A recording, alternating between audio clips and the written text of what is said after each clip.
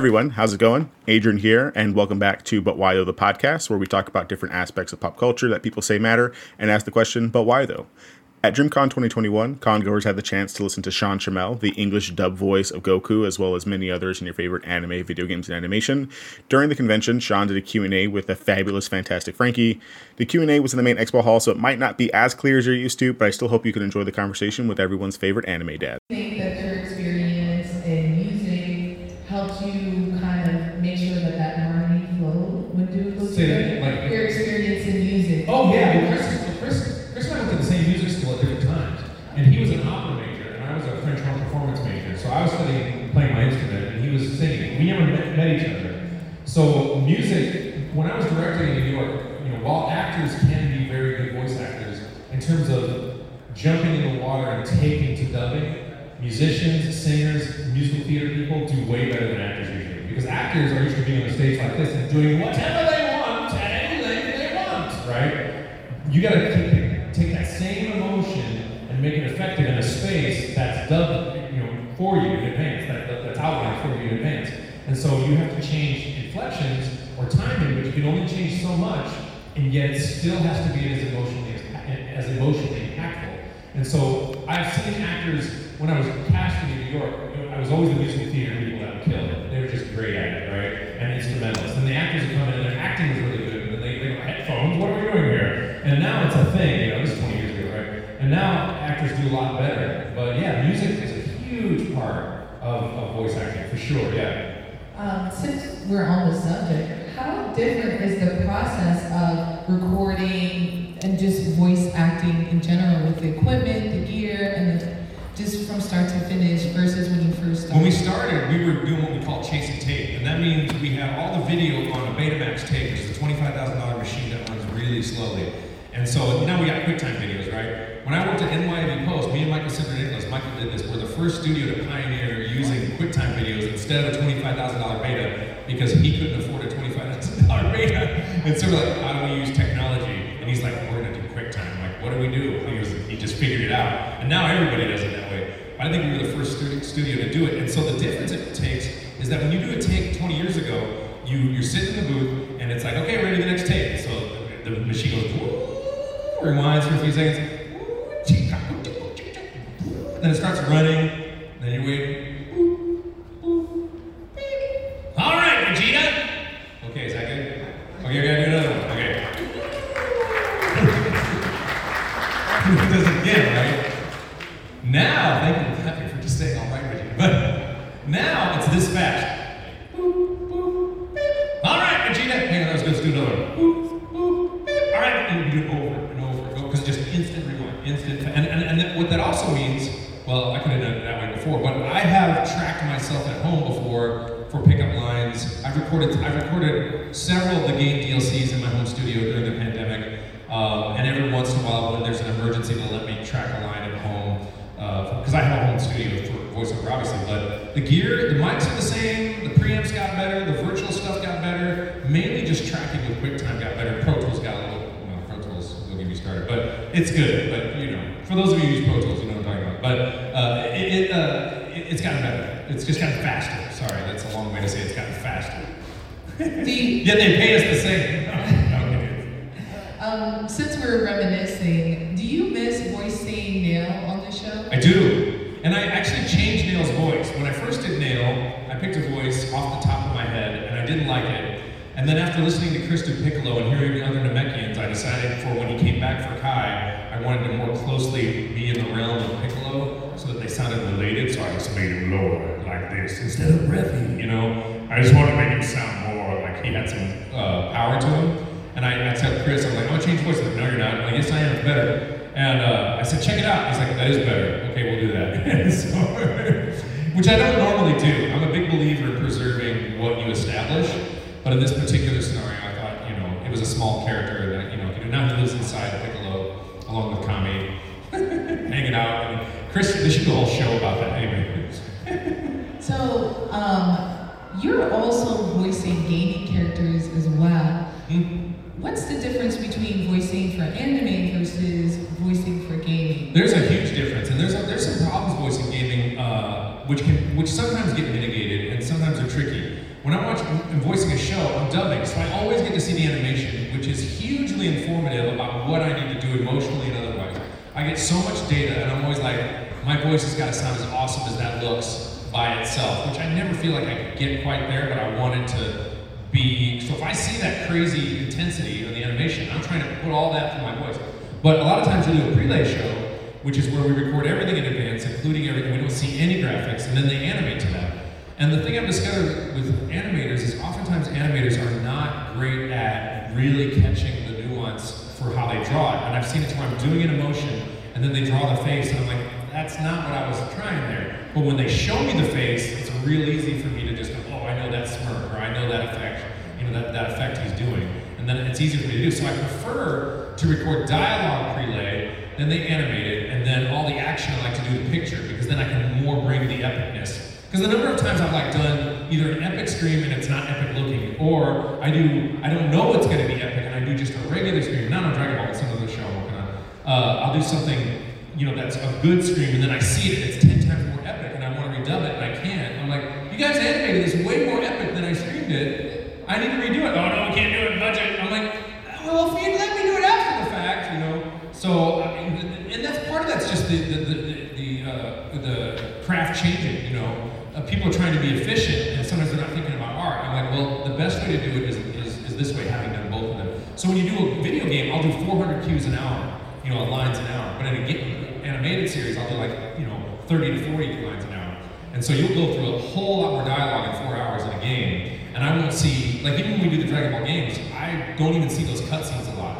We just act them out, and then they drop it in Japan, and we'll see what happens. So that's why the mouth flap doesn't always work right. And that has to do with budgets, and production, and somebody's cost-benefit analysis of how much difference that makes versus the sales of the game, or something I don't understand, right? So it's out of my purview, but I prefer working on dubs. I prefer working on dub series for the fun aspect of it. But in terms of creativity, I like doing prelay shows because I can just do what I want, and I'm not dictated by the animation. In fact, sometimes my voice acting dictates the animation, which is really feels good, when you see something you did or and they do it the way, oh wow, you drew that for me. It's amazing. So I hope that's another long answer.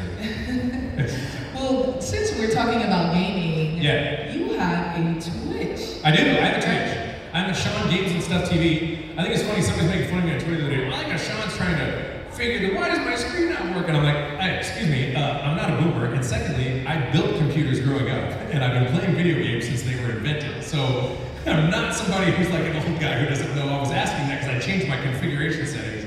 I'm embarrassed, so I'm having to explain it. No, so I do have a Twitch. I am a gamer. I love playing Destiny a lot. I love playing Diablo, but I like playing with a controller, and I try to hook up my PS5 to my Twitch, and it's not working right because I run a soundboard. And so it's just, if you want to see me play games, it's fun. I goof around, I do voices or whatever, and it's Sean Games and stuff. And I also have a YouTube channel that I'm doing, which I've been trying to do for the last 10 years. And then during the pandemic, my friends are like, "Why aren't you doing a YouTube channel?" I'm like, "I don't know. I don't have the gear. Go buy the gear." And so a friend of mine, I got a Twitch guy and a YouTube guy helping me out, and they edit my videos, and I just get on there and be silly and do voices and play games and have a good time. But I love it. I love playing games. But if I'm not, it's funny because I'm gaming every night. I'm gaming 3 or 4 hours a night, and I'm not on my Twitch. And my girlfriend's like, "Why aren't you just doing this on Twitch?" I go, "Because I'd rather sit on the couch with you." She's like, "I'm just playing my game. Why don't you go get on the Twitch?" And I'm like, "All right." So I'm gaming all the time. I love it. I can't wait for all this PS5 games coming out. That's a good woman that she's pushing. Oh, she's a gamer. She's mad that she can't game right now. She's had a traumatic brain injury for the last 2 years. She's okay. When I say traumatic brain injury, she's not mentally damaged in a way, but she's in constant pain, and so she can't play video games because she gets nauseous. And she's a hardcore gamer. She beat Enter the Gungeon right after her head injury, and then we found out she's not supposed to play games after head injuries. But she's a hardcore gamer, yeah. So if you could voice any character, past or present, who would it be? It's weird, I get asked this a lot, and every time I think about doing it, I always feel weird because somebody else has that voice, and I feel like I'm taking a colleague's job. It's like I'm saying, "Hey, Kevin Conroy, I wish I had your job as Batman." And I love Kevin. So, as a kid, of course I wanted to be Batman growing up, and I don't really think about, I think about it broadly, and I'm kind of working on a show that I'm not really supposed to talk about right now, although it is on YouTube, not legally, but it's on YouTube for some reason.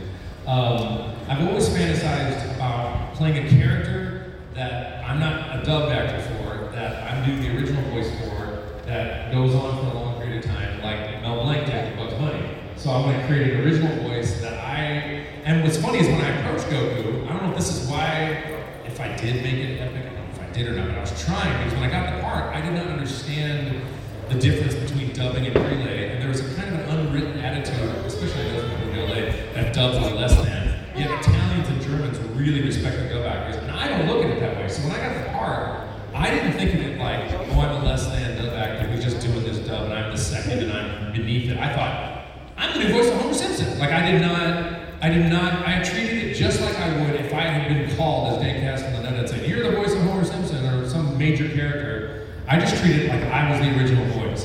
Not that I didn't respect that Masano Ozawa was the voice of Japan, but if I'm gonna do it for this audience, I wanted to give something so concrete and so believable and so committed that people watching it would have the experience of watching a Bugs Bunny-like character go on and have continuity for generations. So that, when I moved to New York and they were going to fire me and I flew back on my own dime to finish the series, I was doing that. I wasn't getting money, trust me. I was doing that so that you guys would have a consistent voice. Because when I was a kid, I hated when they replaced the voice, right? So I thought, if I get a voice, I'm not going to do this, right? Sadly, there are some shows I've had to quit for whatever reason, which I never want to do, but Dragon Ball would not be one of them. And it's something that I tend to commit to. The problem is when you do that, sometimes the folks hiring you will take advantage of that, so you have to be careful when you commit to that. But Goku was special to me outside of all the other voice acting work I was doing, because I knew after I was doing it for a while the impact it would have on everybody, and I just wanted, when people say, like, I grew up with you, I didn't plan on someone saying that to me, but I definitely had the attitude of, like, this needs to have, when I'm done, I want to have voiced all of this, so that when I'm dead, some kid has a consistent voice through the whole thing, so I can leave behind a legacy that matters, and that will support this character that matters, just like Bugs Bunny until Mel Blanc did, right? And so that was the goal. 20 years ago, I just had that vision in my head. That's what I'm going to do, right? And no matter what it takes, I'm going to do it. And it's paid off, thanks to you guys saying that to me. So thank you. It totally made a difference. I mean, it's the gratification that for those of you who are parents, I can't fathom that. I feel like it's the only way I'm going to get that kind of experience of the beauty of having a kid by having this kid, so to speak, a metaphor for this relationship. So I tell my partner, I said, look, when I'm done, then it's okay for you to go into the next realm and die. She goes, no, you're gonna live and have retirement. Like, it's fine, but if I do, as long as I finish this, it'll be okay. So that's why I want to keep living, so I can finish this next movie coming out, which I just found out about myself. So, you guys excited about the new movie? Yeah. I have no idea anything about it. I just know that it's called Dragon Ball Superhero, and apparently it centers around Pan to some degree. And there's going to be new characters. By the way, I'm quoting this from the Dragon Ball site, so I don't have insider information. I wish I did, but they won't tell me because they're afraid I'm going to get on this panel and tell you. And there's an 86% chance that I would probably do. No, I'm kidding. I don't violate NDAs, but they don't want me to accidentally leak out of my excitement, right? So, I'm excited about that movie, and I'm excited about the rest of Super. I haven't read ahead, although I'm familiar with Moro and Granola to some degree. I might read ahead a little bit on my YouTube. I am planning on reading a little bit of the manga in character on my YouTube. That'll be fun. So basically the idea is I'm just going to read a few pages as Goku, and then I'll approximate my castmates' voices. And then if there's a new voice, I might do a voice acting lesson. Like, well, if I was going to audition for this Moro character, for example, based on what I'm reading, here's how I would. So I've been planning on doing some educational things around voice acting on YouTube and stuff, as well as silly videos or whatever. I'm just having fun, having a good time being silly. Do you find when you read the manga before you voice those scenes that it affects your performance? Right, that's why I don't. I can always make a good performance, but it's easier. It just makes my job harder. It's easier, if there's a big deal thing happening and it's really going to affect me emotionally. Say Goku gets killed forever at the end. I don't want to know that. I don't want to know it right away. And I can do it. I can read it all because I probably forget about it. But if I read it and then did it, like I don't even remember what happened in Super, and I recorded that whole thing. But if we come back for the series, usually when we come back for a series, what I will do is I will go watch my work. I don't watch my work normally. It just drives me nuts. But what I'll do is I'll go back and watch Super probably watch the whole thing, just to wrap my head around everything. I'll watch the movies again, and I'll try to time it to where it leads up right to where, because when we did Original Z, I started episode 53, we went through, we did the rest of Z, then we did GT, then we did a couple movies, then we went back and did the first 53, so I called my producer, I'm like, I gotta hear what I did at the end of Dragon Ball, because we did Dragon Ball before that. We did Dragon Ball before we did the first 53 of Z, so I need to hear what I did as Teen Goku at the end of Dragon Ball, so that it will dovetail into the beginning of Z, so that the voice, because the voice shifts and drops, and so I wanted to make sure it sounds consistent. And I don't always get that consistency that I want due to production issues, which really actually irritates me tremendously, but because that happened a little bit on Goku Black, where I was chasing this accent around it, and he was changing it, and I was not getting a chance to re-record. I think it ended up turning out good, but James was doing his own artistic thing, and I was hearing it behind, and I was like, wait, he has less of an accent now. Because it obviously needs to sound like Goku Black because they're the same spirit inside two different bodies. You see what I'm saying? So it's gotta have the same energy inside it. It's, that's how we figure out stuff like that. So it's believable. Even the fight reacts when Goku Black's fighting Goku. I think the fight reacts are specifically trying to make them sound bloodlusty and delicious and venomous instead of all that stuff. Yeah, all that stuff like.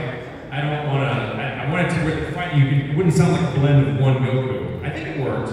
I mean, when I watch it, I think, yeah, I think it worked. It's challenging to do that. I don't think a lot of actors realize they want to be in Dragon Ball, and then they get on the show, they're like, "How do you do this?" I'm like, "Yeah, it's heavy. You'll sweat, man. It's not." Most voice actors, like even vocal coaches, are like, "You should not be doing that to your voice." And I'm like, "I've been doing it for 20 years, and it's not a problem." But yeah, you got to be really careful with the screaming. It's really, really tricky. You asked me a question, did I answer? Yeah, you did. Sorry. I'm terrible at answering questions. Now I have the really, really hard question. All right. If you had the Dragon Balls, what would your wish be?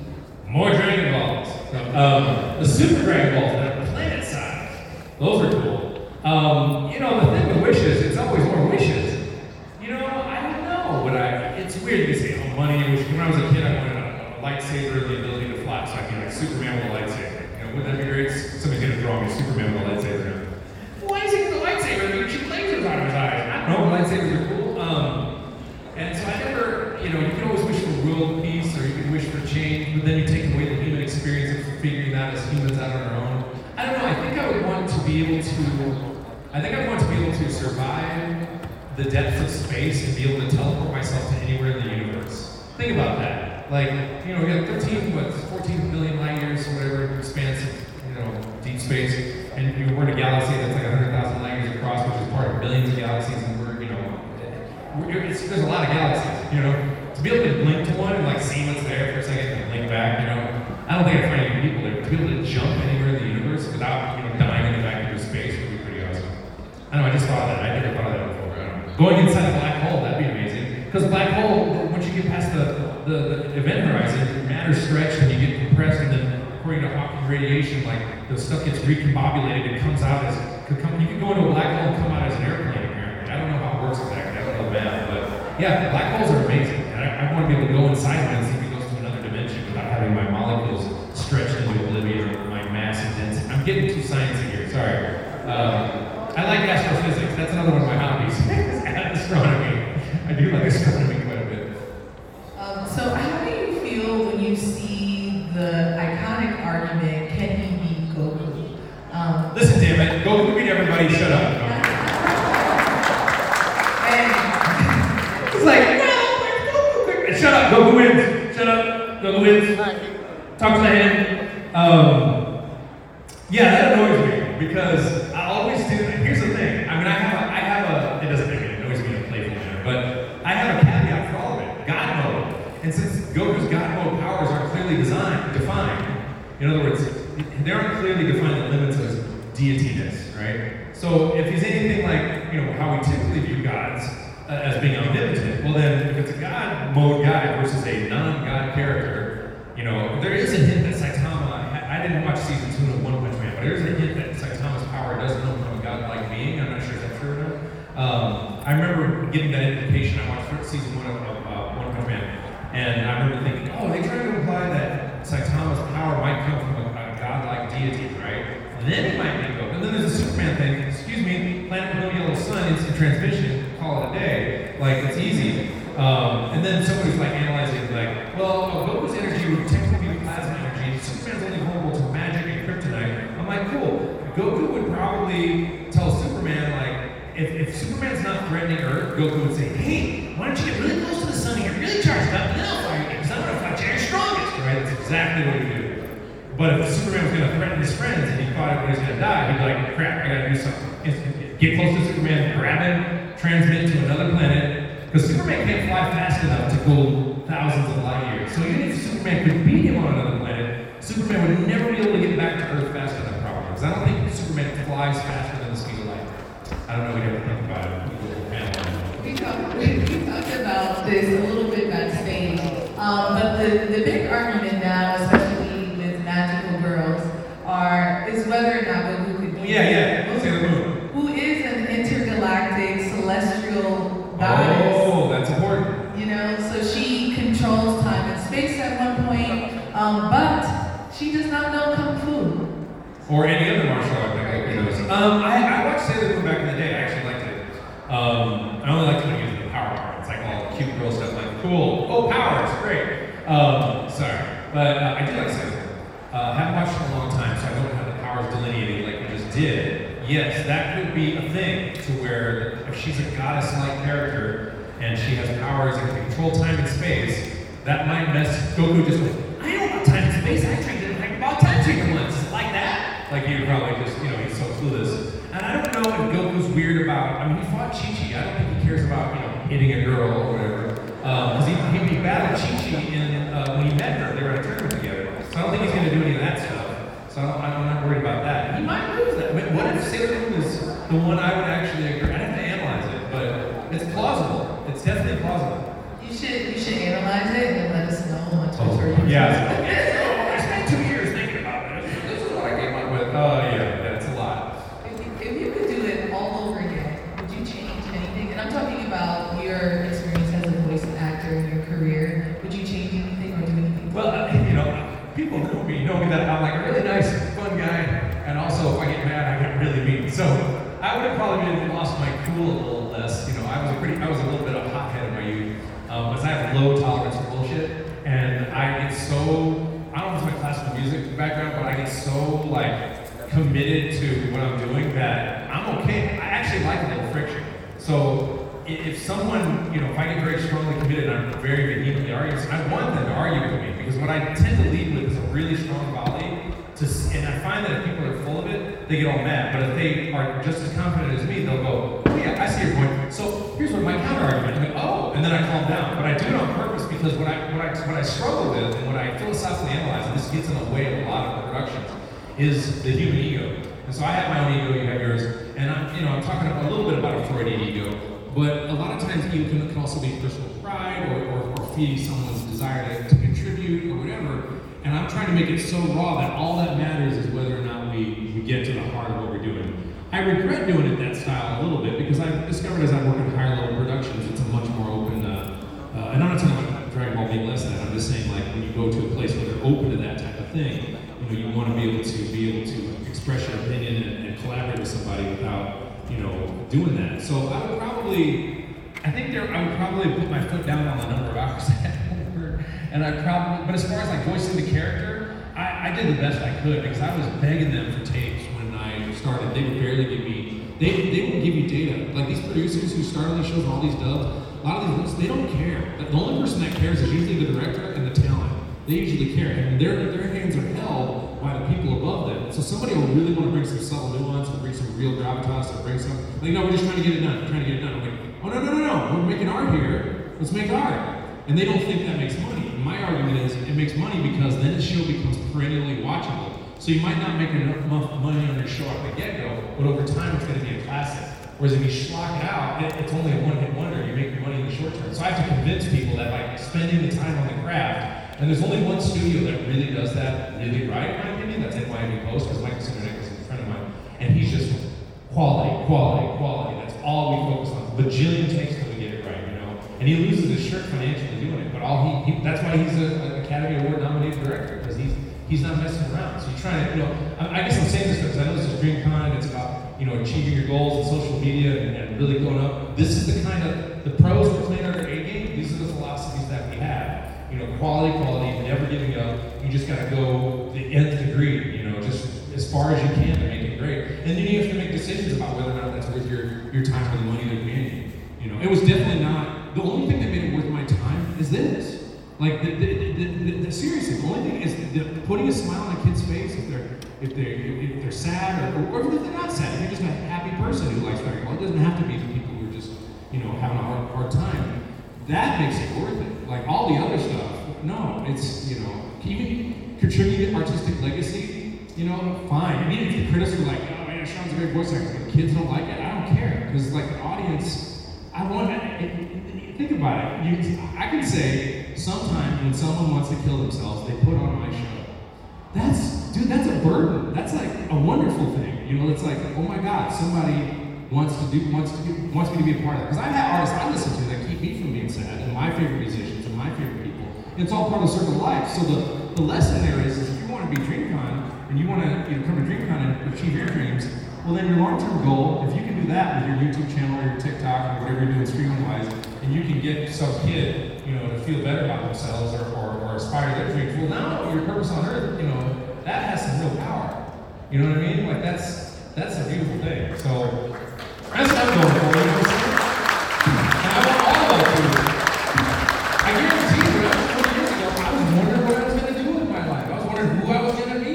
I was 30, and I guess I'm saying this because I appreciate all the love and the keeping on me, but, you know, you might be the next whoever. I don't want to say me, I think it's too a joke, but whoever voice actor.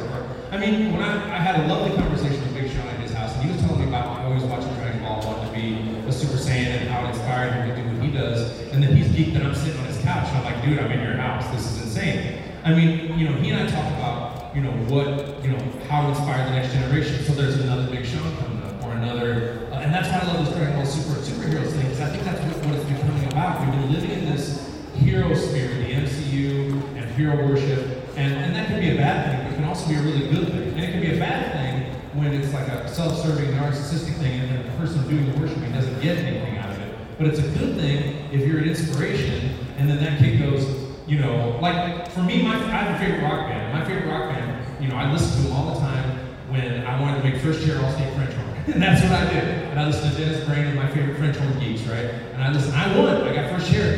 That was my inspiration. You know, and that same energy, that rock band is the same kind of, there's lyrics in there that I repeat to myself that I bring into my craft every day. So if Goku does that with I Know the Universe speech, or the intensity of my scream, you're like, nope, I'm still working out. The Sean's in my head telling me to.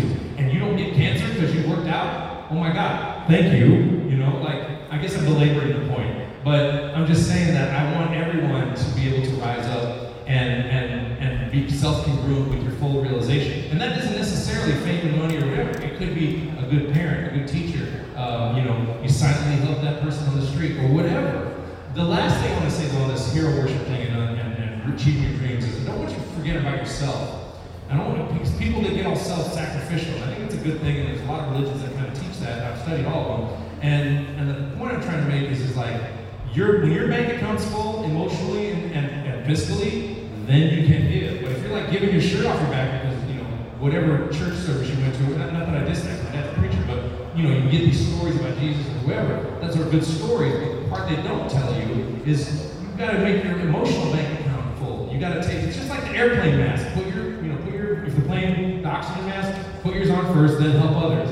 Because if you pass out, you can't put the mask on your kid, you know, like on a plane, right? So that's the thing I'm saying. As you go along your quest, make sure you're taking care of yourself full time. Because when your bank account's full, emotionally and fiscally, you can give $100 to a friend. You can help that guy over there. But if you're all miserable and you're like, yeah, I just gave it all away and I got nothing, well now you're being mean to my friend, you know what I'm saying? Like, does that make sense? So I don't want that point to be driven home. Take care of yourself, you know? And yeah, thank you. And also, you can do both. And so yeah, you know, I can be selfish sometimes, but then when I'm full, I give out. You know, I do a lot, but I don't, you know, right, just do it. You know, and you don't want to do it you want to do it because you're choiceful about it. Like, you know, you have empathy, you know, from a place of real human connection.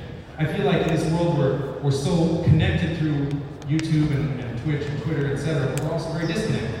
You know what I mean? Like we all can see up each other's business. Like I can go to any one of your Instagrams and go, oh, there you are in the mall. I don't know you. You know? It's kind of weird. You know? You can see my Instagram and say, oh yeah, there's John doing that. I'm like, of course I'm putting it out there, but you know, but are we really connected? You know? So I get concerned about that for the world. You know, as the future goes on. I know it's a big long speech. Sorry. No, I'm sorry. We came here to Listen to hear Black. you talk, right? I want to get to your good question. Sorry. Yeah. So the next question is, are there any projects in the future we should be looking out for? Yes, I'm working. Well, I've moved into productions to some degree. I invested in a couple of companies. Full disclosure, I own part of Oxide Media, Source Point Press, and Last Book Legion, and I'm working on several comic books. One of which is War Corns, which is Battling Unicorns for Hire. You probably saw my Kickstarter. And then we're also working on a show called Familiars, and another show called Franklin and Ghost, which I star as Franklin, and Billy Bob Thornton stars as Ghost. And we've done some animation on that, but the pandemic kind of screwed everything up. I'm also working on a Lego show called Monkey Kid, which I can't really talk anymore about other than the fact that I'm in it. And that, is going to be out pretty soon in the U.S. And I'm also working on various other stuff like Pokemon. But I can't talk about that other than the fact that I'm in it. Which you probably, some of them have already aired because I'm doing the new series. And I'm doing various characters there. And then I'm just, I'm working on developing different properties for animation and TV. So I'm going to keep voice acting, but I'm also trying to develop TV shows that I would like to see on TV, now that I'm in a position to be able to do that. So when Oxide Media and Source Point, we sell comic books, board games, we're doing movies now, so they do a lot of cool stuff. They have a lot of interesting, the reason I invested in them is because they had a library of comics that I thought were totally unique to any other publisher that I was seeing. It was really quirky and interesting titles. And Garrett Gunn, who's my partner at Last Book Legion, he writes all this stuff. And he's a genius, man. The guy, he writes the coolest stuff. So he's got a new comic book out called Good Boy, which is the John Wick story, is if the dog had the gun. And it's blowing up. It's already out. It's called Good Boy. It's by Garrett Gunn. And so I think I'll sold through a Source Point Press. So that's the stuff I'm working on. Yeah, and then I've got my YouTube and my Twitch, and I'm doing that, and then I'm doing public appearances, and then Dragon Ball when it comes back. So and anything else I audition for. So some of which I can't talk about. But yeah, that's what I'm doing. Yeah, thank you. I appreciate all your support, guys. All the questions we have here, we really don't have time. Oh, I talk so much. Sorry. It's okay. Sorry. But that's great because Sean will be in the exhibit hall. That's how we sign it, yes. Signing, taking photos, and if you guys do have questions, now's the time to ask him face to face. Yes, come to my booth. We're not doing questions now. You mean later? Later. Yeah. Later. At my table. But I'll be there signing until we run out, and then I leave tomorrow, so it's the last time I'll be here for a while, although I'm in Texas from time to time. I think I'm going to be back in Texas for a minute, though. I've been here twice in the last few months. So I'll be in Tennessee and the SAC Anime, and I don't know what my schedule is, but I got 10 more appearances between now and the end of the year. 10 or 11, I think, yeah, so I'm excited. Thank you so much for having me. You're welcome. Thank you guys. Thank you guys.